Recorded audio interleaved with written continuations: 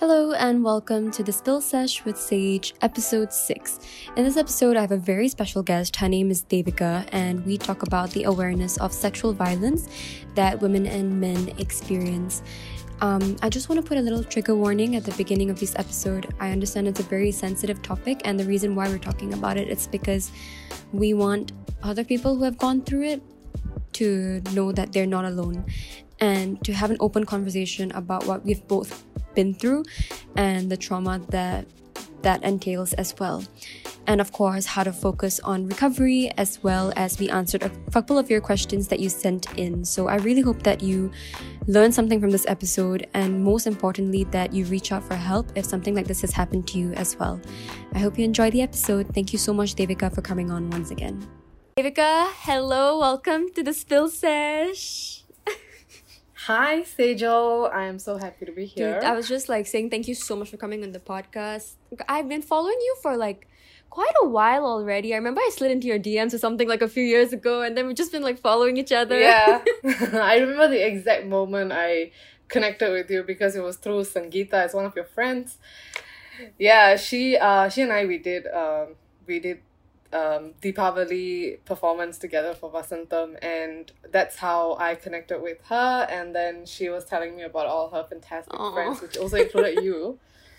And I'm like, who is this gorgeous girl? I love her. I must follow. What? So I followed you. And yeah, I think you're beautiful. Oh, thank you. Right back at you, girl. Then, okay, if any of you listening don't know who Devika is, girl, what are you doing? You're living under a rock. She is the winner of Miss V Supreme. She's a TED Talk speaker. She's an actress. She's a TikTok star. Oh my god, I'm not a TikTok star. Aspiring TikTok star? Yeah, I mean, perhaps this whole quarantine thing has put me in a spot with TikTok now, hasn't it? Yes, so it's I mean, I would love to do more things on TikTok, but I'm one of those people who just scroll and watch other TikToks and laugh. And I can spend have hours a lot on of it. videos in my drafts. Yeah. Yeah, I've seen some of yours. I love it. Really? But I think the main thing about you that I have always been so inspired by is that you know, you're an advocate for the awareness of sexual violence. And I always just used to think to myself, I cannot ever be able to put myself in your shoes and be able to come publicly with such a story. I don't know how I just always felt it was such an inspiration. And I'm sure you know, but you have made many girls like me and other girls and guys who have experienced this feel a lot more comfortable with their own story. Thank you. I mean, it is a very personal and invasive experience for anyone to have gone through sexual violence, you know? And even for me, my story was from my childhood. And even though I have come forward and spoken about my childhood sexual abuse, there have been other instances of sexual violence in my life that I am not ready to come forward and talk about either. So it's even people like me who raise awareness on these things, it's not like we are over this incident, you know. It is a journey and it's a process of healing, and sometimes you heal from one incident more than the other, and it's very personal to each individual. So I am grateful for all the other people who come forward and talk about it, but I also want those who are still working through the experience, still healing. I want them to not feel guilty for not coming forward and talking about this, because it is their prerogative what they do with their story. Some people just want to bury it and move on because that's what best helps them in their recovery. Some people want to come forward and spread awareness, and both is valid. I too have experienced different things in my life, and the way that you say that, you know, just because you came up with one story doesn't mean you're ready to come up with the others. This is the first time on this episode where I'll also be talking about something that happened to me 4 years ago. It took me 4 years to be able to talk about it and on a platform where I can bring awareness, but that doesn't mean that's the only thing that happened and then I'm perfectly fine. I'm still working through other things that have happened as well, and that is somewhere I'm just still healing and still getting ready to maybe one day shed light on. But I think that's the best way to put it is that if it's up to you. Your story is really up to you. It's either if you want to come out and talk about it, great. If you don't want to come and talk about it, also great. And if you want to lock it up in a cabinet and not even like have any conversation, whatever makes you comfortable, really. So I think that I hope that anyone listening to this already, like, they just feel like comfortable listening and just knowing that they're not alone. I think the biggest thing for me, when I saw your CNA article, I think this was in 2018, right? Or something like that. I believe so. Yeah, like 2 years ago. So I remember I was in hall and I was just like scrolling through. Then I see that this, that you have a CNA article came out, and I read it, and I swear to God, I was just like, no way. Because what happened to me was also in mine was in 2017. So I was shocked. I was like, no way. It also really just goes to show you really never know what someone's going through. I used to just look at you and be like, my God, she's such a great dancer. I never thought any of this, could have ever happened. So I think that just also goes to show. And I remember I slid into your DMs and I was like, hey, by the way, there's also something gotta happen. You're like, no way. Yeah. So, I mean, how did that article even come about? I'm actually a spokesperson with Aware. I'm not sure if everyone is aware. No pun intended, but I'm not sure if people are aware of this organization called Aware. They have Singapore's first sexual assault care center. Mm-hmm. And if I'm not wrong, it's the only sexual assault care center. Yep. And I'm a spokesperson for them. So a couple of years back, I did a nude shoot with one of my best friends in an effort to raise funds for Aware, as well as DOTEM Power, which is like Daughters of Tomorrow Empower. And these are two organizations that support women in our society. So through that nude photo shoot that I did, through the auction that took place, I was able to get in touch with the directors at Aware, who then got me in touch with the Sexual Assault Care Center after they heard my story, because the nude photo shoot that we did was to celebrate women's strength and resilience and to portray me in my most vulnerable, is to portray me in my most vulnerable place, which I'm like completely nude. But even then, nobody can take my power away from me. It's up to me what I do with this body. It's my decision. So that was what this entire nude photo shoot, the series, was supposed to embody. And it reached out to people in that sense. And Aware was very moved by my story. And they were like, we want you to like represent us as well. So I got in touch with SACC. And I think within a year, SACC was starting their new campaign called Aim for Zero. So this is a campaign that we wanted to do after the whole Me Too movement, because Me Too blew up to become this huge global thing, and so many people were coming forward to share their stories. It brought light to the severity and the gravity of like the sexual abuse that's happening in our societies. But what now? Like, what are we going to do now? We've already come forward. We've established what kind of sexual violence exists. We've seen the spectrum. But how can we work towards a community that has zero tolerance for sexual violence? And that's what Aim for Zero is all about. And that's how I became like an official spokesperson for SACC, for Aware. And through them, I managed to get a lot of like interviews with Straits Times or Channel News Asia, even Millennials of Singapore. And very recently, I think my most recent work was with Our Grandfather's Story. So if anyone hasn't watched it, do watch it. I highly recommend it, because it is the most informative and sensitive production I've been on for anything that had got to do with sexual violence, because they did their research and so it was through Aware that I got in touch with Channel News Asia.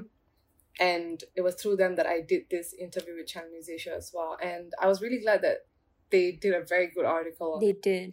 It was very factual, and it didn't make it into some sob story. It just made in fact it put you in a very inspirational light. It didn't make you sound like a victim of any sort. It made you sound like a survivor. And I think that's always the best way to go about it. And with news and with media, it's very hard to ensure that they get your story across. Exactly. So when I read the Straits Times, CNA, everything was very, very well done. So I'm so glad that for you, your story really, really came across. Yeah, I mean, it's also being just respectful to my experience, and they weren't like probing me on like the details of my abuse. And this is something that I think a lot of media outlets try to do, is that they try to get like the details of what you went through in your abuse or your assault. And to me, I feel like if you don't handle that with tact, first of all, the victims are not like nobody's entitled to the victim's experience, because first, it's a very traumatizing event,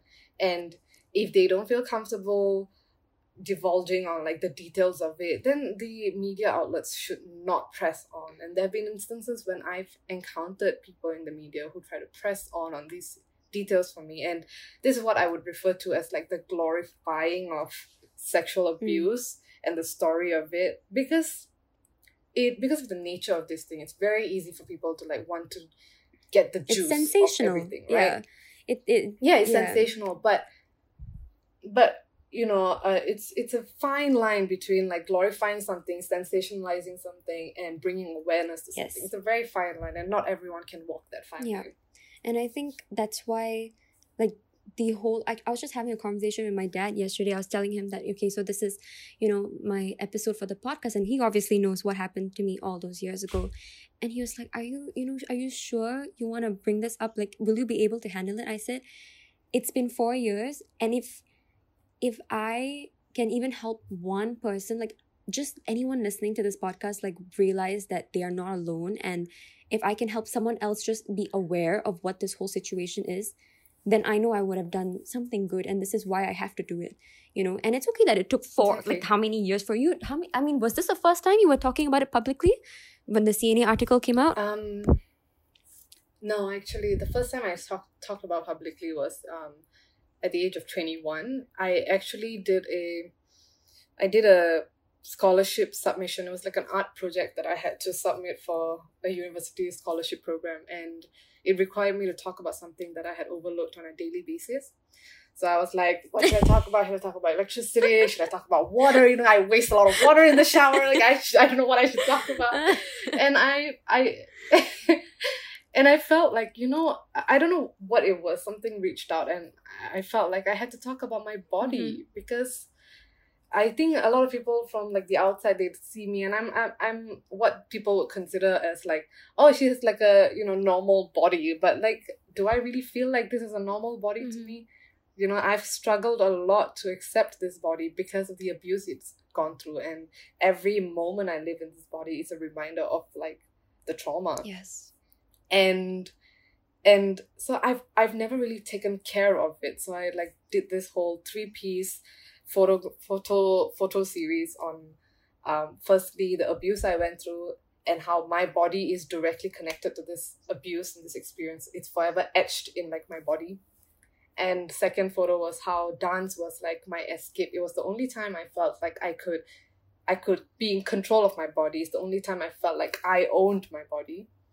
And the third one was how the obsession in dance, and how much I was just carried away with the exhilaration that came from performing, that I wasn't taking care of myself when I injured my knee or when I fell sick. I wasn't, because I just wanted to feel in control of my body to a point where it was detrimental to me. And it was about self-awareness and understanding that I didn't have to go through extreme measures, because at the end of the day, this body still belongs to me. This body went through a lot of things. And I got the scholarship. Congrats. So when I submitted that piece of work to the school, I was like, you know, if I get the scholarship, I need to put this story out there, because like I need to share this with the world, because it's if someone saw value in this, if someone was moved to a point where they were willing to give me a scholarship for my story, something that's so personal to me, then I think it will help people out. And I think the most frightening part of it was to inform my parents that I was gonna do I was just gonna ask, what was their reaction, and how did you even bring it up? Like, how? Well, first of all, I did the shoots in my house. Like, the last picture that I did was in my house. And I remember like having to lie to my parents about what I was going to talk about for this, for this scholarship project, because my parents are pretty traditional. They used to be pretty traditional, and they didn't want me to share my experience with anyone. Course, yeah. Because they thought that, they wanted to silence me or anything like that. Not at all. It came from a good place. They just wanted to protect me. They didn't want my name to be tarnished in any way, But them saying those words, like just them encouraging that I silence my story, had its own like repercussions on my recovery and all this. But I don't want to go too much into that yet. When I got the news that my scholarship, they had given me the scholarship, I looked to my parents and I was like, so you know how I told you that this was what I did for the scholarship submission? Well, that's not true. I actually talked about my sexual abuse. And my parents were so uncomfortable. They were like, oh my God, like why? Oh my God. Oh my, they were just, oh my God. They were so confused. And I told them, look, I'm 21. Okay, this incident happened to me when I was 7, and I've struggled with it alone for a very long time. And the only reason I could survive through all of it was because I chanced upon the story of someone else who's been through sexual abuse. And I knew that that person was able to succeed. So if I can move somebody else, like same thing that you say, if one person can read my story and feel like they're not alone in this, feel like there is hope for them, know that they can overcome these things, then like I've succeeded at like helping a person, I've succeeded with inspiring a person to continue living and not let some guy or somebody, I don't even want to say guy, somebody deciding to impose their will over you to stop you from living the life that you deserve. Yeah. And my parents were like, I guess she's right. I like that. And they were terrified because I had like a lot of relatives on my Facebook, and they were just worried. Like not all my family members, like not all my relatives knew about the incident that happened to me. It was a very privately handled situation. And so when I finally came out on Facebook with this thing, I was terrified because I was like, I don't know how people are gonna react. And this wasn't like Me Too haven't reached Singapore yet. Like, it was still like something that was happening at the other side of the world. So I was unaware of this movement taking place. And I just, posted it on Facebook. And as a woman of color, like as an Indian girl, I was getting a lot of encouragement and support from people because they were like, I've been through this too, but I couldn't tell anyone because of like my culture, because of this.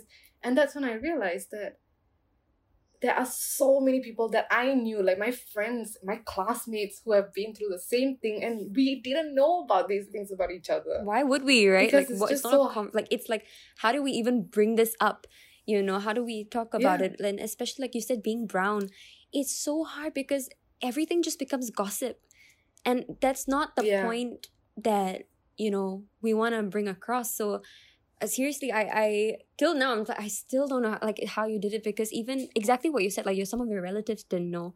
And I have like relatives going to be listening to this podcast and be like, what is this? What is she talking about? Like, what do you mean? So even I'm like so scared, but I also know that you were that story for me. When you said that when the reason why you survived is because you read a story about someone else and you knew that if that person could succeed, then why can't you, right? And like really, like you were that story for me. When I read that story as senior, it really moved me in another way where I was like, if she could survive that and come out on top and still literally kill the game in every aspect, and I like it just like that's what I'm hoping this episode can be, for someone else. So really, like, I can't imagine, man. What was the reaction? Did you get any like feedback from your family when you posted it on Facebook? I mean, my parents got a couple of feedback because my aunts and uncles, some of them were like, I didn't know this happened, I'm so sorry. And like, they were sympathetic. You know, like they were sympathetic. My parents were mostly worried about like the backlash I might experience. But surprisingly, I didn't get any backlash. Wow, that's great. Oh, I didn't. Okay, so here's the interesting thing I've observed over the years of my advocacy is that when I spoke about my childhood sexual abuse experience, I received no backlash. But when I spoke about like an experience when I got groped in the bus or in the train, sorry, I publicly spoke about it because the day that I got groped, I came back home and I recorded myself on Instagram and I shared what I was going through in that moment, unfiltered. And there was a lot of like people giving feedback on like, oh, you should have just got up and run away. You should have this, you should have that. Like, you should not have just sat there. You should not have allowed him to grope you. Like, how does that so work? Like, it's, and this was a culture shock for me because I was like, but I came out about my childhood sexual abuse and everybody was so empathetic. But now because I'm an older woman, you should know better. Like that's what it's almost. Yeah, and now it was a shock to me. But that's the thing, you know. I feel like you cannot ever gauge people's response to things, which is also why I understand if some people don't want to come forward about your story. You know, and I completely empathize. And I know, like, and for me, it took me, 7 till I was 21? How long 14, is that? My math 14, is so right? bad. 14? 7 times 3, 14. I don't know. I dropped it off JC, dude. Like, my math is worse. More than 10 years, okay? 10 to 15 years before I realized that I have to come forward and talk about this, you know? Before I finally came forward and talked about it. And, yeah, it's just... that was where it all started, actually. Right. Because I realized that a lot of people that I knew, close friends, even my cousins had gone through sexual abuse and nobody was talking about this. And it's so scary because how do you fix something that nobody wants to talk about? So I was like, you know what? I'll take one for the team. You know, I will start this shit. Like, dude, that's exactly what you did. You took one for the team. Like, no one can talk about it because it's so traumatic and like you really did. So I applaud you for that. And I relate to you when you say that you took control of it, but it also became detrimental to a point where like you were not taking care, because I did something very similar, but I can't like dance. Okay, I'm not a professional dancer, but for me it would be gym. So I would translate all my emotional turmoil into physical turmoil at the gym. And at first, you know, it used to be like, you think that it's a healthy thing, like, oh, okay, at least she's, you know, going to exercise, she's gonna sweat it out, and she's at least doing something healthy, because there are a lot of different coping mechanisms for trauma. And if it just, you know, on paper, like, oh, going to the gym is a healthy way to do it. But the way I was doing it was I was going to the gym, I think like 5 times a week, every day. And I would like go hard and my body would be in physical pain, like to the point where I like couldn't move. I was getting injured, but I wouldn't care until I think my parents had to tell me like, this is not the way to do it. Because what I was doing was translating that emotional pain to physical pain, so that will be easier to bear. It's almost like physical pain, you know, you can treat it, but with emotional pain, it's like it's a very uncomfortable feeling that you have to sit with. And so I completely understand why, you know, you did that. But at some point, you just gotta realize you gotta take care of your body, and that's when I had to step back and like realize maybe I shouldn't be going so hard at the gym. Maybe I can like spread it out, go for a shorter amount of times. But that also takes a lot of level of like strength also to like discipline. To sit with, be like, okay, today is going to be the day where I'm going to be facing my emotional pain, and I'm going to let it be emotional and not physical. And that, you know, to anyone who does that also, like, it's very, very hard, because it's hard to explain even. Like, how do you even explain an emotional turmoil? There's no words for it. With physical pain, like, oh, my back is aching, my neck is aching. Yeah. But with emotions, it's like, how do you... It's trauma. It's PTSD. You can't see it. Yeah, you know, it's the same as like mental health, because if you are, let's say you break an arm, there's evidence for you breaking your arm. Like, you can see it, and people can understand, oh, you're in pain, like, I see that you've broken your arm. But when you're going through depression or anxiety, it's a very internal process that you're going through. How can you possibly prove that to somebody, you know? It's like, it's so internal. And so this, whatever you just mentioned about translating emotional turmoil into physical pain, it makes a lot of sense, you know? It's a very common coping mechanism within like the between anyone who's been through abuse or trauma, any form of thing, you know? Yeah. And yeah, so like that makes sense. And I'm really glad that you've come to a place where you can recognize that it was unhealthy and you could like allow yourself to sit with your emotion and just be. Yeah, I mean, it's all part of the process. It is part of the process. It's definitely really hard to sit with. I think that's something that I still struggle with, to be able to just like sit and like, okay, sucks, this is the PTSD, this is the everything, but you just gotta sit through it, it will end. But yeah, it's really, you gotta just do it. But I also want to talk about your TED Talk. That was, I remember, what year was that when it came out? Your TED Talk? Was it last year? It was last year, right? actually. Why does it seem like so long ago? I feel like 2020. It's almost going to be a year now. Oh my God. It was last year, September 14th. This is like one of my proudest moments. As in my life it should be. Freaking TED Talk. Like, you know, what? Like, I don't think you're letting that sink in. It's a TED Talk. Trust me, I was going crazy. I know. It was like... How? Okay, truth be told, I was not... Like, I knew... You know, there's just sometimes you just have to know things about your future. So I knew that... Because that's the best way to manifest it, is if you know it's gonna happen, you know? And so I knew that somewhere in the future, maybe like when I'm 30 or 35, I'm gonna do the TED Talk. Yes. And then last year, when I'm 25, I received an email from like TEDx Youth Singapore saying that, "Hi Devika, we got your names to an anonymous submission that that we would like for you to come and do this TED Talk for us. We would like you to come and share your story, and then we will let you know through shortlisting if you are going to be one of the TED Talkers." Damn. And I was freaking out, sis. I was like, oh my God, is this really happening? I thought it was a prank, okay? I thought it was a prank. I thought someone was pranking me. So I was like, I don't know if I should like, because I'll be devastated if that was a prank. Dude. Like, oh my God, which evil person would do this? Why do you hate me? Like, oh my God. But yeah, and so that's the funny thing. So I always wanted to do a TED Talk, right? So I've always, like my whole life, I've been like, yeah, one day I'll give a TED Talk, one day I'll give a TED Talk. And then the moment came and they're like, okay, so you're gonna have to give a TED Talk. And I'm like, oh my God, what the heck do I even talk about? You have 12 minutes, you know, you have standard 12 minutes. Correct. And I'm like, how do I go But it was this? so well done, because again, I don't know how you do it. You don't turn it into something about you. You turn it into like a lesson. There were so many points. I remember I just rewatched it recently also before our call. I was like, oh my God, this hit me the same way that it did when I first watched it. Like there were so many points. I was like, no, wait, what? Especially when you're talking about empathizing with your perpetrator. How, like, that's the same thing my therapist told me. But I was like, no. Like, no. I was like, no, are you sure? It's like, yes, you should learn to forgive. And I'm like, no, sis. Then when you said it, I was like, oh, maybe, okay. So, yeah. I think,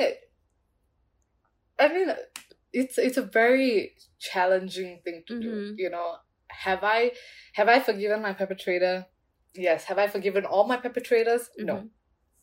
There are still people who have abused me, who have traumatized me, that I have not forgiven, because forgiveness it takes a lot from you. And so I'm not rushing myself, and I don't expect anyone else to rush themselves to forgive somebody, because at the end of the day, nobody's entitled to our forgiveness. 100%, yeah.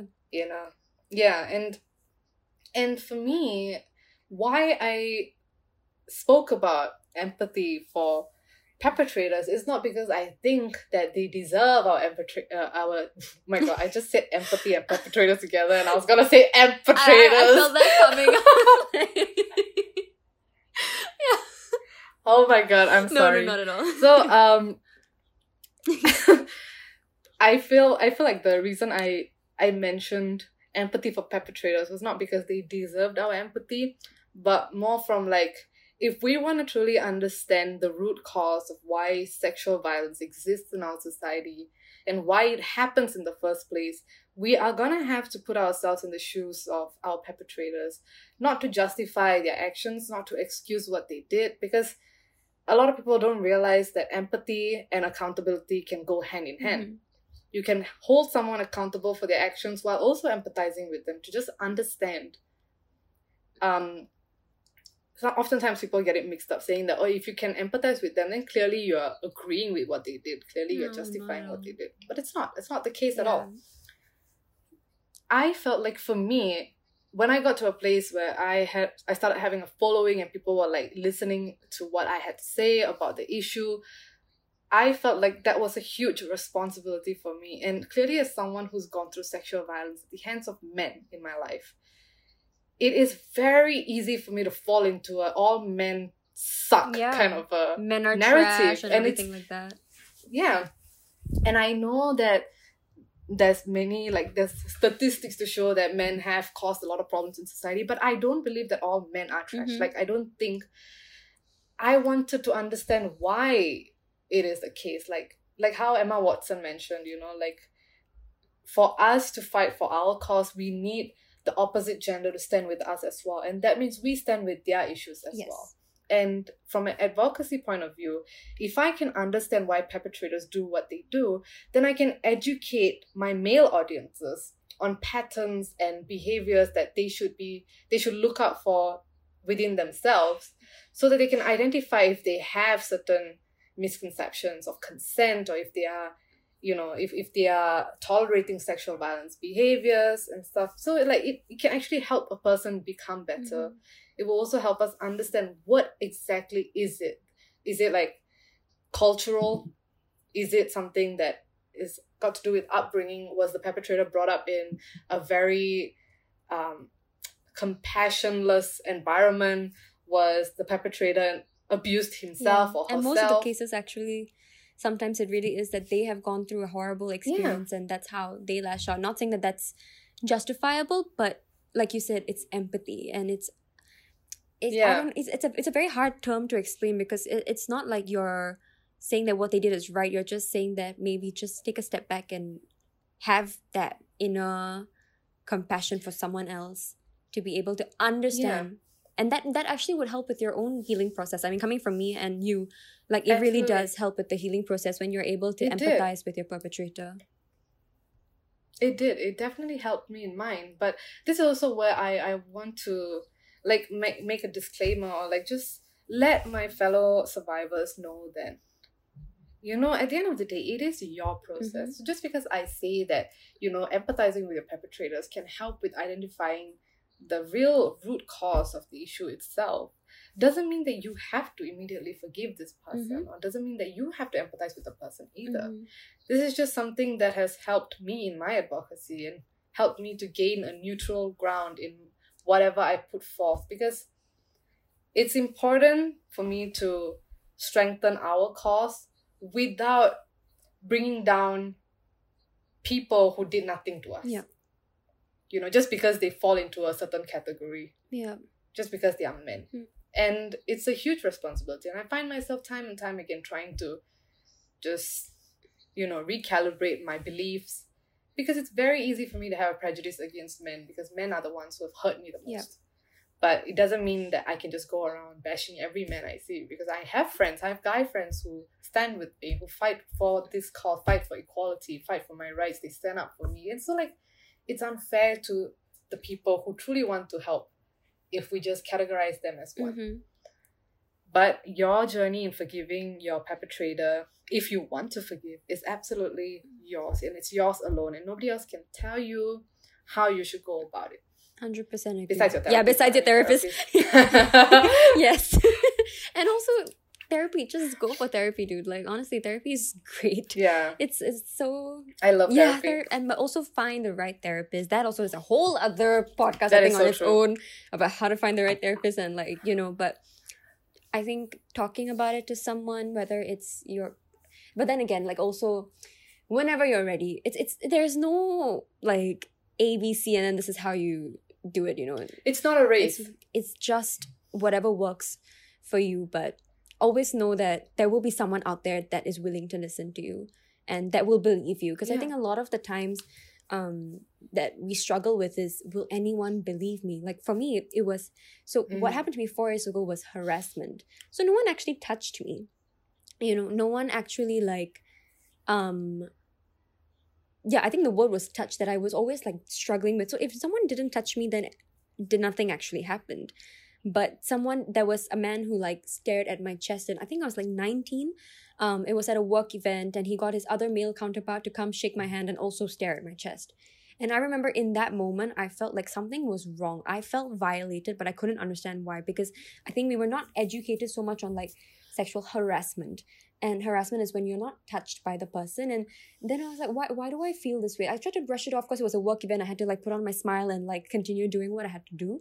But I remember when I came home, I was telling my parents like, oh, this man kind of did something. And they were like, I'm so lucky that at least they were willing to hear me. Of course, there were questions here and there, but at the end of the day, they did believe me, because I think I didn't even believe me for a very long time that something happened. But for some reason, I just didn't like the way I looked at my breasts anymore. I didn't look like the way I looked at my body anymore. When I would walk, all I would see would be men looking at my breast, but like no one was. But in my head, people would be looking at my chest. I would feel some sort of like weird pain. I would get like, I don't know, I would just get very stressed about it. And so I just knew something was wrong. I would get nightmares about it.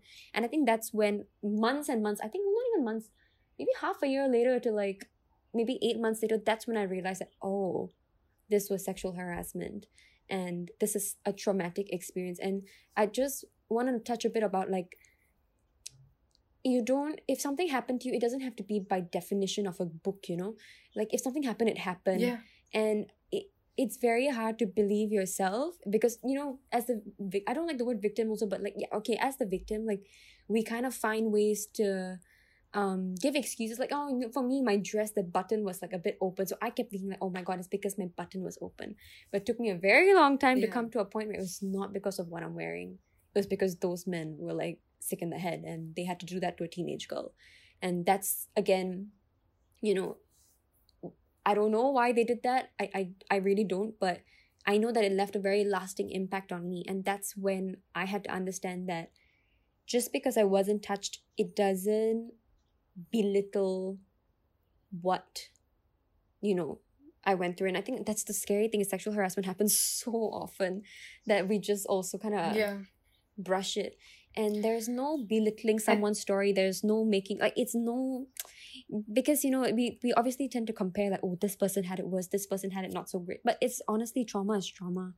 Don't compare yourself to anyone. Just like know that, exactly, if you're going through something that is not normal, that's okay. Like, someone will believe you. I promise someone will believe you.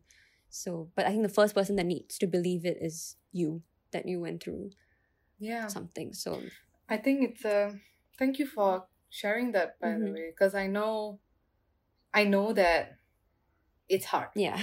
Because you're revisiting traumatic memories, and I think you're very brave. Thank you for deciding to do this, and I'm very glad that you decided to do this at your own pace and not because you were rushed by anyone. And I promise you that someone who's listening to this will feel comforted and will feel reassured that they are not crazy for feeling like something made them feel violated or something that happened. Somebody didn't even touch me, but I feel violated, and that violation is valid. Yes. Okay, like, remember how early on I mentioned Me Too movement showed us the spectrum of sexual violence? So, like, sexual violence doesn't only mean that when you experience a physical form of sexual violence, that is sexual violence. Sexual violence refers to anything that makes you feel violated, it makes you feel like you don't have power to your body anymore, that makes you fear for your life. The moment you feel unsafe because of the action of someone else, so long as it is within the context of sexual what is that? So long as it's in a sexual context, it's considered. It is sexual violence. Yeah. So even things like I've what you experienced, I've also had someone do the same thing, and it was just a bunch of like guys come up to me, and in front of me they were like whispering to each other, look at her tits, look at her boobs. Jeez, yeah. And it made me really uncomfortable. Even things like catcalling is sexual violence. Oh yeah. Yeah. And I talked about that in my TEDx as well. There was once this guy catcalled me, and my reaction to how I handled him, and how that changed my perspective on power, and how power is something that nobody can take away from us. Yeah. It really isn't. But some people will make it seem like they've taken your power away from you. And this whole not being able to believe, oh, did this actually happen to me? Did that just really happen? These are all it's a very normal coping mechanism for us to wrap our head around what has happened. And the first thing that we do is we tell ourselves, no, I don't think that happened. Yes. I don't think that actually happened, because what are the chances of this actually happening? Maybe I'm just overthinking. Yeah. Maybe I'm just like being dramatic. Like this very, very normal narrative that goes through your mind when the moment you experience something uncomfortable or violating like this. Yeah.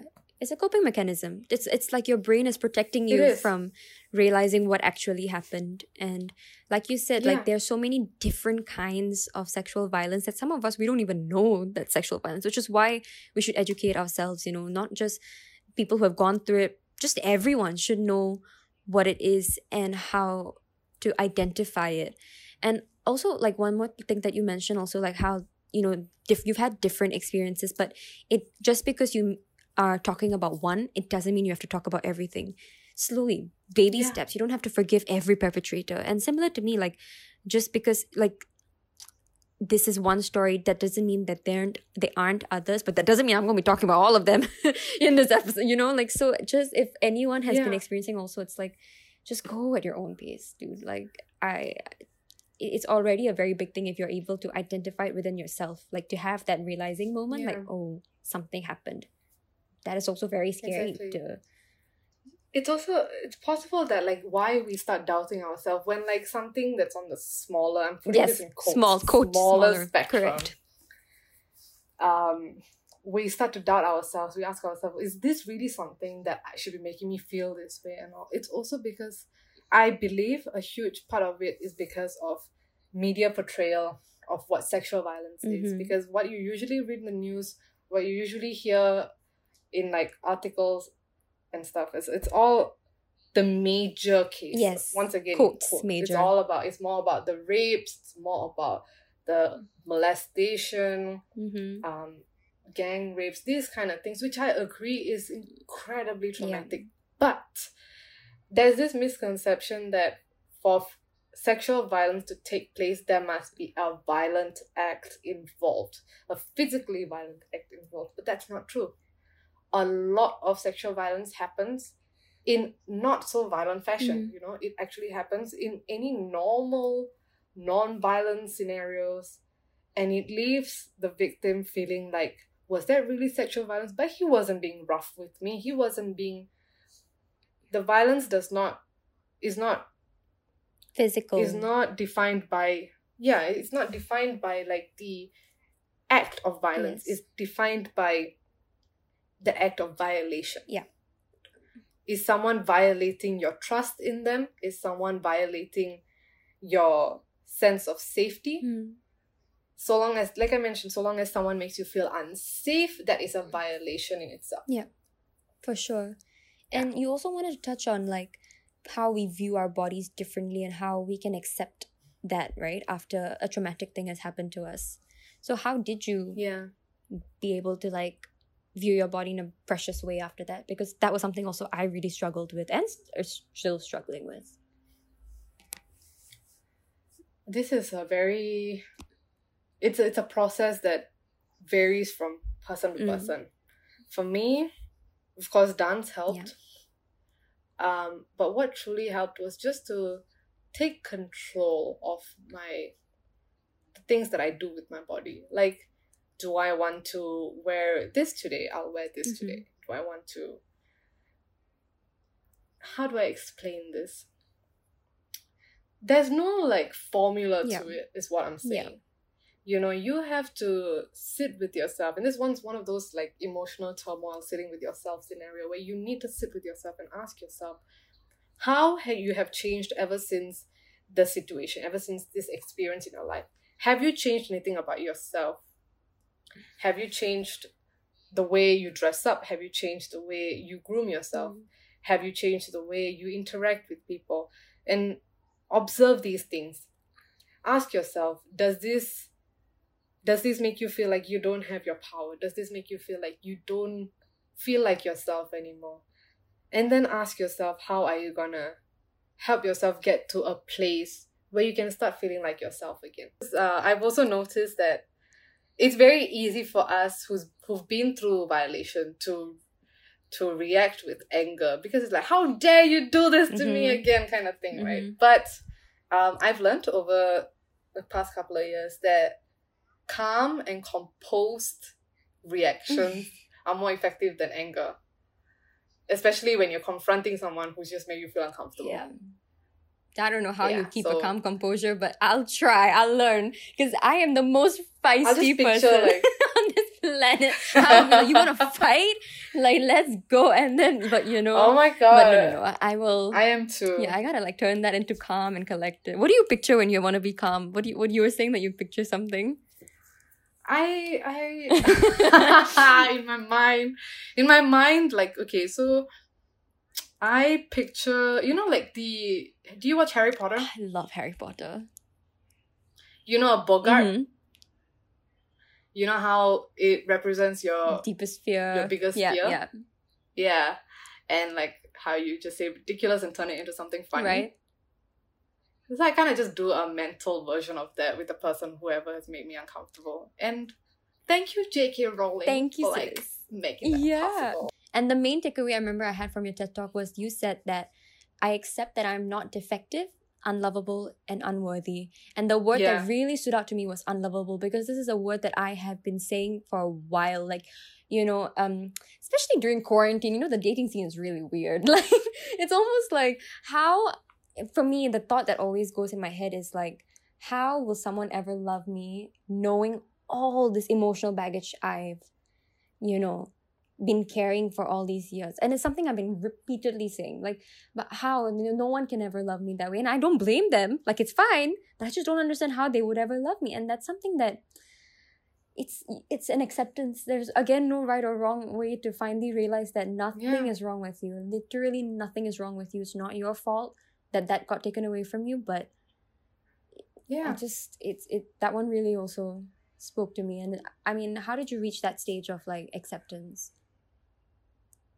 Therapy. All right. It really was therapy. It works wonders. I mean, it really does. And fun fact, I didn't go for therapy till I was 23. So for a whole part, like big part of my teenage years and transforming into a young adult, I had to figure things out by myself, because I always equated like my own understanding of things and overcoming of things to my strength. You know? And I struggled with this idea of being unlovable, you know, for a very long time. In fact, it got me into some really bad relationships that turned out to be extremely toxic. And I refused to leave, because to me, being loved, being in a relationship itself was a privilege. Oh my God, dude. Yeah, you really took the words out of my mouth. Yeah, like when someone loves you, like you gotta hold on to that, because no one else is, like, that's the thought process that, you know, one could have. It's like you gotta hold on, because otherwise who else is gonna love you? But that's not obviously the healthy way to stay in a relationship. Exactly. And in some ways I wished I had therapy sooner. But I also don't beat myself up about it, you know. If I had therapy sooner, then I would have recognized that this experience in my life has not made me defective. It has not. Like, you know, it's just made things difficult for me. It's made things uncomfortable for me. But it doesn't take away my worth. Like, no matter what we go through in our life, our worth still exists. You know? But it's a very difficult concept to just accept and to just allow yourself. There were days when in therapy, I tried to say that I know I am lovable, and I just burst out crying because deep down I don't believe it. Even saying it now, like, I can feel the turmoil in my chest. Like, do I actually think I'm lovable? Yeah. It's a definitely a process.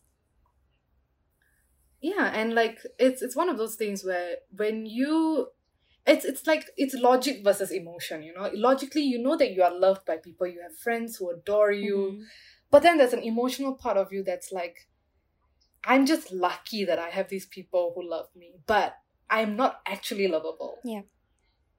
I don't actually feel like I deserve these love, you know. I'm just bringing so much baggage, and I just don't want to be... a burden. I don't want to cause anyone any... I don't want to be an inconvenience to anyone. And this is very, very common trauma mentality. You know, when you've gone through trauma and you feel like your emotions are an inconvenience to other people. But here's the fact. Okay, your emotions are a message from your inner self. Your emotions are there to help you guide through issues that you are facing. And it's basically like, it's just there to tell you exactly what is affecting you. And that's why you need to sit with your emotions, and it's hard, like it took me many years before I could come to a place where I was like, you know what, I don't deserve this shit. Like, I don't deserve to be treated this way in a relationship. I don't deserve to be disrespected like this. There were times when I was cheated in relationships and I knew about it, and I still stayed. Girl, me too. And the more I stayed, Yep. and I stayed in the relationship because I was like, it's me, I'm the one not good enough, so that he left or he cheated on me because I'm not good enough. But here's the fact, okay? Cheating is a choice. Yeah. Cheating is a choice. You chose to cheat, and you're the cheater. Okay? And I will say this, and I must own up, I have cheated too. Am I denying that? No. I have cheated. And am I proud of it? No. But that's exactly how I know it's a choice. Because I've cheated. And that was a choice I made. And I'm living with it. Yeah. Okay, so all these other cheaters out there, y'all better own up. Don't act like all sick. Okay, sorry, I cannot go into a rant right now. So see, I'm not always composed. I'm not always composed. Oh my god. I have my moments. Of course you do. Yeah, but I mean, what you said also about luck, I think like how sometimes we feel that, oh, we're just lucky we have these people. But I do believe that luck, I mean, something that kind of brings me back into realizing that, first of all, it's a whole mental game. Okay, if you have these negative thoughts, you gotta talk to yourself. It's not weird to talk to yourself. I spend like a lot of time just sitting down. Like, people be like, "Are you okay?" I'm like, yeah, I'm fine. Just having a conversation with myself, like, to pull myself back. So if ever I think that, oh, I'm just lucky that these people in my life, they don't actually love me. Honestly, luck can only take you that far. If someone actually wants to be in your life, like I'm talking about friendships, family members, they would be in your life more than because of luck. Like, it's because they actually like you. And I know that's hard to believe in this moment, but they actually do like you. There are qualities about you, or about me and about you, that the people that are in our life, we're still confused about why are they still friends with me after these like 13 years. Haven't I caused them enough? But like, if they wanted to stop being friends, we're all adults here. Like, if they wanted to stop, they would have stopped a long time ago. But they are not. So I think that's something we just, instead of pushing them away, just turn that into gratitude. And I think that's one way that I try and, well, when I'm, stable, I'll be like, okay, let's turn that into gratitude.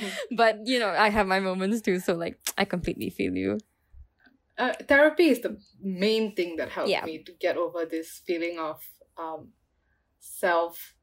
lack of self-worth, and I'm very grateful for that, because it really set my life in a better way. And like, when you've been surrounded by so much chaos and so much drama all the time, and you're always overcoming something, it's very easy for you to get carried away with thinking that that's your identity. Like, I am the overcomer. Like, I overcome things. This is how I know I'm strong. This is how I know I'm resilient. And these are things, strength, resilience, are things that I've always been proud of about myself. Like, I've been proud that I'm a very resilient person. I'm proud. And these are things that I really latched onto. What I didn't realize is that I constantly kept putting myself in situations that I had to overcome, But it wasn't like conscious, and I realized that there's this pattern in like the people I fall in love with. There's a pattern with like the situations I put myself in, and I had to go to therapy and tell my therapist that I don't understand what the heck. Like, I've grown, I'm smarter. So why do I keep putting myself in these stupid situations? I feel you. That's the same thing my therapist told me, that it's a very. Again, it's a very normal thing that people who have gone through this, they feel that this is the only way they deserve to be loved, which is why they keep putting themselves, they means me and you, we keep putting ourselves in situations that we have to come out stronger, because that's the only way we feel validated, we feel strong. But there are other healthier ways. That's the only way we can love ourselves, because we find something we're like, oh, at least I'm strong, at least I'm resilient. I am now in a very happy relationship with a man who is in every way what I would want in a man. I wish you both the best. I really hope that it goes forever and forever. I do want to bring up the questions that I got before we end the episode. Please do. Okay, so let me see. So I got a few questions on Instagram, and I also got oh my god, how do you pronounce it? Is it telenom? I just don't... Telonym? Yeah, that... Telonym? I don't know. That like that contraption as well. Let's just call it Nim Nim. Yeah, from Nim Nim as well. Okay, from Instagram first. The first question is, what can men do to improve the situation? That's a very good question. I think, first of all, men can start by listening. Yep. I think, it's very natural for men to feel like they have to defend themselves when we talk about like some kind of abuse that's happened. So the first thing I recommend for guys to do is just to start by listening. Maybe start conversation. Ask your girlfriends or ask female or even guys in your life. You guys ever been through anything? Like, I want you to know that if you guys have been through anything, I'm here to listen. Listening itself is such a powerful way to show your support for someone. It's such a powerful way to stand in solidarity for someone. Even if you might not have the right things to say, just by listening, you can offer someone the right kind of support. Mm-hmm. And I think adding on to that, you can start calling people out that you are, that you can see if your peers are making inappropriate gestures to a woman, if they're catcalling. If you see someone, call them out. That's something I think you can start by doing. It's simple, but I know it's hard because then you'll be the one that is singled out, but it's for a better cause, and I think that's the first thing you can do, really. And call them out. It's more effective if a guy was to call out another guy than if a girl was to call out another guy. Yeah. Because like when a guy, I'm sorry, but it just happens. It's just how it is in society sometimes. It's guy would be more perceptible, or they'll be more, receptive. Yes. Yeah, they'll be more receptive to a feedback like that. Like if it was coming from someone of the same gender, they'd be like, oh, my guy friend is telling me that I shouldn't be doing this. Damn, I really messed up, didn't I? So like they will like, they're more receptive to that. Whatever works. So but step up, just step up. The next question is, if someone shows me the hand signal for I'm being abused, what is the best action to take? Do I call the police, domestic violence hotline? What is the safest thing to do? You can definitely call the domestic violence hotline, because I think they have a better set of like call to action that they can recommend for you to do given your situation. So not only people who are going through domestic violence can call the hotline, people who know of people who are going through domestic violence can also call the hotline. Yeah. And the hotline will be able to, the people at the other end of the call will be able to navigate you through that situation. And this is a very case-by-case thing. So if someone shows you the hand signal for it, it's most likely that they are not able to say anything in the presence of their abuser. So calling the police and then having the police show up there, it could really put the victim's life in danger as well. So we want to make sure that we go through this in a very tactful manner. The best thing to do is to call the domestic violence hotline. Okay, the next question is from Telenim or whatever it's called. Telenim, okay, Nimnim, whatever. It says, how do I approach the topic of sexual violence with my parents when they're the type to always blame the girl? I was a victim of sexual assault, and whenever I try to talk about it, even in general, they shut me down. Even when I told them about my friend who was assaulted, they blamed her, not knowing that the same thing happened to me. This is a very difficult situation to be in, because I think when we talk to our parents, we must also take into consideration that they come from a different generation. They have come from a generation where there was a huge belief placed on victim blaming. Like it's a very natural thought process to think that the reason for a woman experiencing something is probably because of something that she did, because it had to be a cause-effect thing. What they fail to recognize is that the cause is the man or whoever the perpetrator is imposing their will over their victim. The effect is that the victim is traumatized. They're not seeing it as for what it is. They're always seeing it as the other way. They're seeing that there has to be a justifiable explanation to why the perpetrator proceeded to do what he did or what she did. Our parents don't realize this all the time. Yeah. So perhaps maybe talk to a counselor. Like if you're still in talk to a school, at least counselor. approach someone, because I know obviously therapy can be expensive. So if you're still in school, I mean I don't know because it's anonymous, but universities, secondary schools, primary school, like literally they will always have a counselor on hand, which is free. So I would suggest just maybe talk to them first, and maybe they can help mediate the situation with your parents, and they would have the better knowledge and understanding on how to approach it with them. But yeah, I mean, this sucks. Like if it's, I mean, this is a very, very difficult thing to do, because not all parents, like my parents were very understanding to my process, and they were super uncomfortable in the beginning, and they saw that there were people who appreciated me putting my story out there. And like, of course, there were times when my parents were still stuck in their traditional beliefs, and they still thought that, a woman was asking for it and stuff like that. And I had to have very active conversation with them. And it's very easy to get angry with my parents when I feel like they're not understanding basic logic, of like consent and all these things. And I had to keep reminding myself that they're coming from a different time. They grew up, they didn't have the resources that we have now,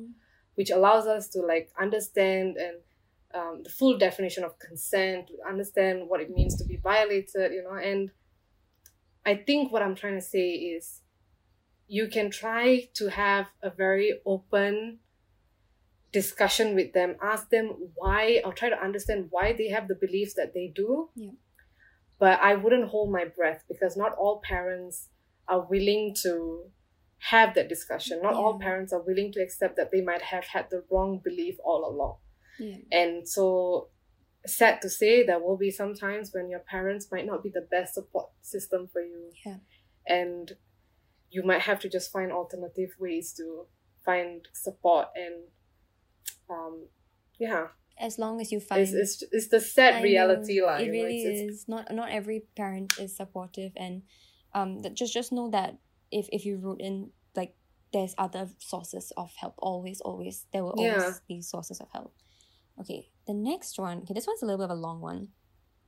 It says, why are guys so adamant on believing that their guy friends who are nice cannot harass anyone despite hearing evidence and accounts from their female friends? We both follow many such people. It's a fact and a disease. So the question is, how do we call out our guy friends for defending such people without seeming uncool? If I had to unfriend everyone with this mindset, I wouldn't have any friends left. Haha.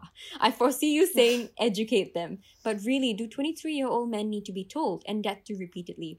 By the way, you've been listening to the podcast and you have a really nice voice for radio. Thank you. I didn't realize.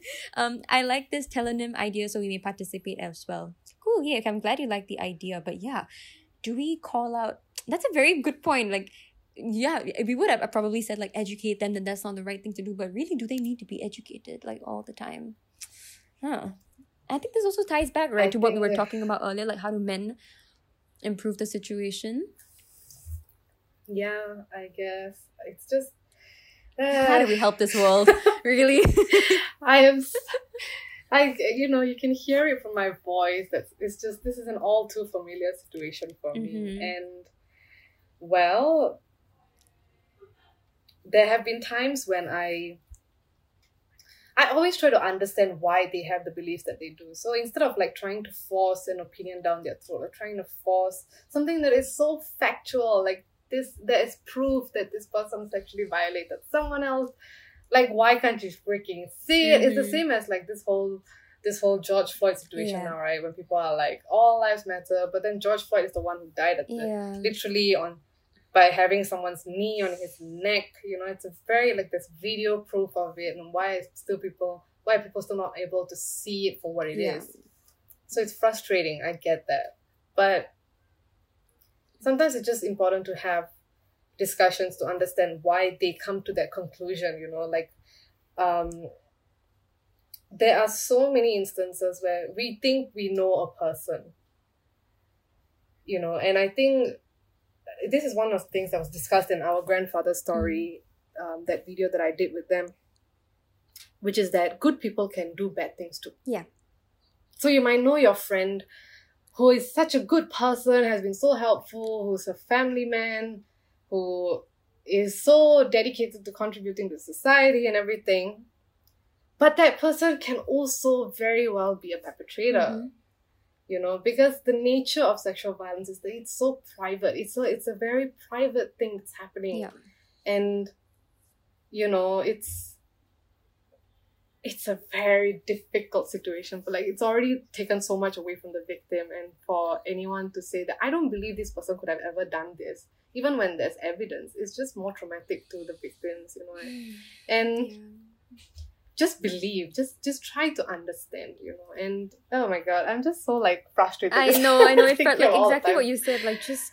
But then again, there are the people who lie, and so that's the next question actually. When we say, I was also going to say just believe them. Why would anyone lie about this? But then that's actually one of the questions. Yeah, they said that, what are your opinions about women claiming to be raped only to realize 10 years later that the man was innocent and the woman lied?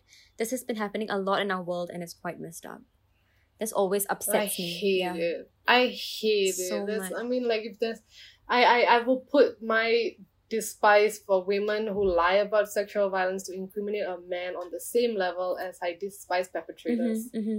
Because I'm just as a woman, that is an abuse of the system, because in Singapore especially, there is a women's charter that is there to protect women, and then I feel and if you're a woman and then you go ahead and you use that to your advantage to incriminate someone who didn't do anything to you, that is despicable. That is something that I will have no respect for you. But how can we solve this? Can we? How do we prevent people from lying? I don't even know. I don't know what the answer to this is, but all I can say is that to the women or men or whoever lies about being a victim, all you're doing is making life worse for us. Because already we have so much self-doubt. Then we have other people. We are worrying about whether people or not believe us. And why do we worry about whether or not people believe us? It's because other people lie. And you're ruining our credibility. And then now that's exactly, and that stats is being used against us and for our... It's such a vicious cycle, and there's just so many factors that go into this. But if you ask me, if it was up to me, I would say that if you can prove that someone had lied about it, they should be put in jail for the exact same thing that they just incriminated someone else for. I agree. It's because I think it's a crime, because you literally... I think it should be considered a crime as well, if you can find out if there's a way to prove that the person was lying about it. But then again, that's a double-edged sword, right? Because what if a victim who was right about it people managed to come up with some evidence that it's never a perfect world. It's a really never-ending cycle. But you're right, But I do think that you have to put some accountability on the people who actually are reporting and coming. There must be something at stake if they were lying. Sure. Okay, the next question is, have not heard the podcast, but if these questions get addressed, I will tune into the episode for sure. So I hope you're tuning in. Instead of spreading awareness, maybe ask your guests ways to hold people accountable. How to handle situations practically. Everyone knows what sexual offenses are. There is no need to raise awareness. Everyone is already aware, so why are people getting away with it? For example, what should you do if the culprit is your close friend and you share many mutual friends who hold him in high regard? What if it's your boss or family member? Cheers. I think even before we answer this, I just want to point out that this is again, I think, a misconception that everyone knows what sexual offenses are and why, and there's no need to raise awareness. I think there is a very large number of people who actually don't know, and those large number of people could have experienced it themselves and they don't know that it happened to them. So that's why I just want to address it. I think that's why we need to have awareness in the first place, and that's why awareness needs to be raised, because the sad truth is that not everyone knows. And for example, I didn't know that the term sexual violence also includes not having the physical violence in aspect involved. I learned that today, and that's through awareness. So, but back to the actual question, what should you do if the culprit is your close friend and you share many mutual friends who hold him in high regard? What if it's your boss or family member?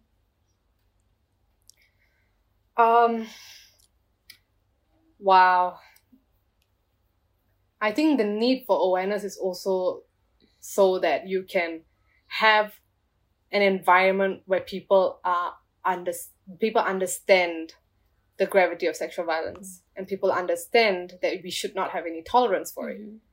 So while you say that enough with the there's enough of awareness already, so like I just want to know how we can put people accountable. Part of it is by raising awareness, so that when it comes to a point where you have to put someone accountable, you can reach out to the people around you, and they will know how to put people, like the more you have on your side to hold someone accountable, the higher the chances of that person being held accountable. So if you don't raise enough awareness, and the people around you are like, no, there's no way this guy can do this. Once again, coming back to the whole good people can do bad things, and yeah. So you just, firstly, let's talk about family members.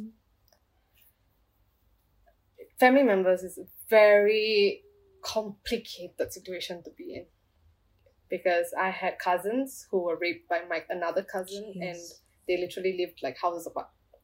Like they live on the same roof, and even after my cousin came forward to talk about her experience with this other cousin, nobody did anything about it. And when you're family, it complicates the situation even more, because then there's that whole like, do you want to report this, or do you want to not report this, but how are we going to handle this as a family? There's no like one way formula for it. But what I can suggest is the best thing for you to do is reach out to organizations that have dealt with a lot of this kind of cases. Organizations like AWARE, organization like Sexual Assault Care Center, which is the sister group of AWARE. Reach out to them, because they've handled a lot of situations like this where people were sexually abused by family members or by grandfathers, uncles, and they can offer you some guidance on how you can go about it. Like I said, these things are just so case by case that there's no one formula, there's no one template that you can use for every situation. Yeah. Because in one household, the chances is that the child might be, or the victim might have a good relationship with the parents, where the victim can tell the parents, and the parents will stand by the victim and hold the perpetrator accountable. There's also the other side, where the victim might not have a very good relationship with the parents, and the parents might be like, you know what, I can't confront my brother, I can't confront this person, because like, we are family, okay, we are gonna have to meet each other anyways on like family occasions, so I just need you to forget about it.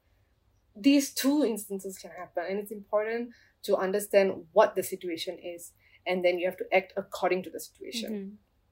You can still go ahead and file police report, you can, but you must also understand, I think one of the things that a lot of people don't establish when they talk about reporting cases is that there is a chance that the perpetrator might not be given a sentencing and stuff like that. But this one, once again, reach out to the organizations where they give legal consultation for this. I know AWARE does.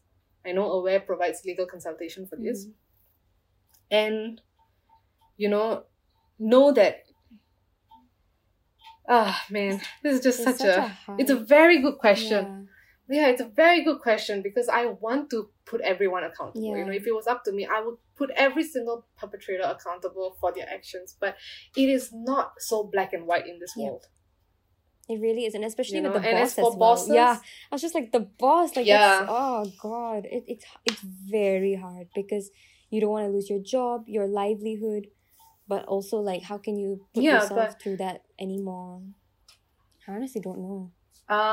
As for your workplace harassment, or in like a school setting harassment, like what happened in NUS, people have the misconception that you have to go to like the school authorities or the workplace authorities first before you can report a police case. If you want to report a police case, you want to file a report, go ahead, you can do so.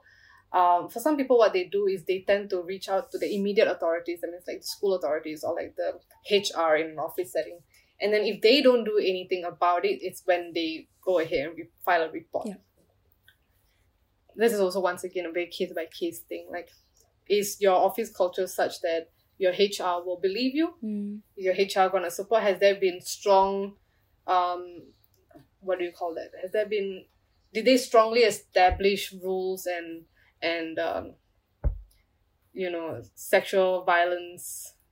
My brain is blanking out right now. It's probably because I'm hungry. Oh, no. I'm sorry. Okay. Those things that they establish like the repercussions of sexual violence or the intolerance of sexual violence and harassment in office setting. Like, do they establish that very clearly, or are they kind of just wishy-washy about this? By looking at how they deliver this information, you can also identify how comfortable your office might be with holding people accountable. Yeah.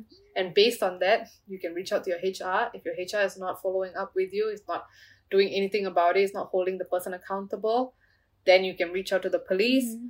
Once again, you can always reach out to Aware SACC, and they will be able to guide you. And I cannot say that there's 100% chance that the perpetrator will be held accountable. Yeah, and that's just the sad world that we live in. This is something that, yeah, it took me, and I'm very upset that I have to deliver this fact, because if it was up to me, like I said, I will hold every perpetrator accountable. But holding a perpetrator accountable is not just an individual thing, like they have to face the repercussions of what they did, and they have to face the sentencing for it, or just be held accountable. And it's a lot easier said than done. Yes, for sure. But I mean, there's really no right answer, but like you said, just at least reach out to organizations, make the complaint if HR allows it, if not the police, really, and just really pray that you get your justice that you deserve. Yeah. I mean, these are just more of like external ways for you to hold someone accountable. Another way you can hold someone accountable is by you head on confronting that person. And it's a lot more harder than any other option here, because you're looking at your perpetrator and saying, you did this to me and I want you to take accountability for it. And they may not. They may not, yeah. It's a very, very scary thing, but it's a very rewarding thing to do, I think. Yeah, it can be. And it can be frustrating when like you see them walking around like nothing happened and stuff. And everyone treating them. You are being affected by it. Yeah. But I guess you can get some kind of closure from being able to look them in the eye and tell them that you did this to me and I want you to take accountability for it. And you can know that it's not for the lack of trying. And whether or not they do, the fact that you have recognized that, not recognized, but the fact that you had the strength to even tell someone that you did this to me without because there's always the fear of being gaslighted. There's always the fear of being like, no, wait, what are you talking about? I didn't do anything. And there's doubt. But the fact that if you can hold your ground and say you did this to me, that in itself takes so much courage. And that itself is something to be praised. That's also a very amazing step. But and like you said, I mean, I really wish everyone would be held accountable, but it's just the world that we live in. We can work towards a world where people will be held accountable. But it's gonna be a journey. And it's not gonna be an easy one, but it's gonna be a journey. For sure. And I'm still gonna do what I can to ensure that everyone's held accountable. We all can. If like 10 individuals come together and actively work on making someone accountable, then that's a group of people holding a person accountable. Yeah, that's better than none. So that's why I said, like, before we expect other people to hold someone accountable, maybe we can just start with ourselves. That's a great way to put it. Okay, there are 2 more questions. Tell me, what did it take you to become the person you are now? Oh my god. Lots of oh man. It was not an easy journey lah. Okay, there was several ups, but there was a lot of downs. There were a lot of lonely nights. There was a lot of beating myself up. There was a lot of feeling like I'm never gonna be enough. But I think the most important thing is that I always had faith in myself. Like, I always had faith in the world. it's this weird, I don't understand where I get it from. Like, I've always, like, despite all this horrible thing that's happened to me, I always looked at the world and I thought, what a beautiful world. Like, I've never thought like the world is such a shitty place, and that the world is the reason for what happened to me. Yeah. You know, and I think that faith in just better people, the faith in good things, has allowed me to come to a place that I am right now. Yeah. And most importantly, my faith in myself, knowing that I will make it, that I will be okay, and I will live the life that I want. Yeah. And there were nights when I couldn't believe myself. I was like, yeah, what a bunch of bullshit. But Yes. you just have to hold on to that faith, Yeah. you know? I think even like Yeah. what you said about oh, the world is so shitty, like not thinking that way is such a great way to look at things, because a lot of the times we're so quick to be like, oh, the universe sucks, it's the universe's fault. And when I also think about like, why did these things happen to me, one thing I always tell myself, I don't know if it's a saying that's actually like published, I don't know, okay, whether I came up with it, but let's just for today, we'll just say I came up with it. Like, tough situations are only thrown at people who can handle it. Like, tough people, essentially. I'm sure someone has said this before, okay, but I'm going to take credit for it today. So, I always tell myself, when someone asks me like, or rather when I ask myself like, why did this happen to me? I just tell myself, because I was tough enough to handle it. Like, because, or the universe knew that, or whatever higher power you want to believe in, that or the universe knew that I was tough enough to handle, that's why they threw it to me. And although in the moment, it may seem like, why me? You just got to believe, like what you said, like have that faith in yourself that you are strong enough to get through that. Well, that's actually a really good question, right? Oh my god. Okay, last question. Yeah, it's also a lot of like introspection. Like, it's a lot of, I had to, if I was not as aware of my inner workings, like if I was not aware of like the shifts that was taking place inside of me, I would not have the self-awareness and the realizations that I had, you know. And yeah, it'd be a process. It'd be like really be. It's a long, you know what I always tell my friends? Time heals, but I have no patience. So I don't like it. I'm the most impatient. Amen. Right? But you gotta just be patient and just sit with that process. And it does always light at the end of the tunnel. There's that saying by Dumbledore. Shit, oh my god, it used to be my wallpaper. You know, even the one in that the the darkest light of times. Switch on the light. Yeah. Even in the darkest of times. You can still... One must remember to switch on the light. Oh. Yeah, it's like you can find happiness even in the darkest of times. One should only remember to turn on the lights. And I was like, oh my god! Team Dumbledore! Yes, King spitting out facts. I know that was my wallpaper for so long. Oh my god. Okay. I love it. Last question. Are you currently happy? Yeah. I'm so glad to hear that. No, honestly, I think... Yeah, I am. That's good. And you know what's crazy is that nothing all that big has happened in my life this year. You know, this year has been rather slow compared to all the past couple of years where every month there was something happening and there was something I was achieving or overcoming. But this year has been quite slow and quite simple in comparison. And I am happy. Like, I'm not like doubting myself anymore. I'm not like, you know, beating myself up. Like, if I wake up late, I'm just like, you know what, it happens. But yesterday I did so many things, and today I'm going to do a lot more things, and it happens. Don't stress. So I am happy. Of course, I have some days where I'm just like, screw this shit. Yeah, I am the worst. I know.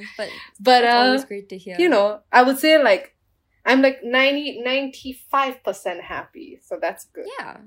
I hope you are happy, whoever's listening to this. I think happiness also is like a... Yes. It's a process as well. Everything is just a freaking process. I think the word for today's podcast is process. It really is.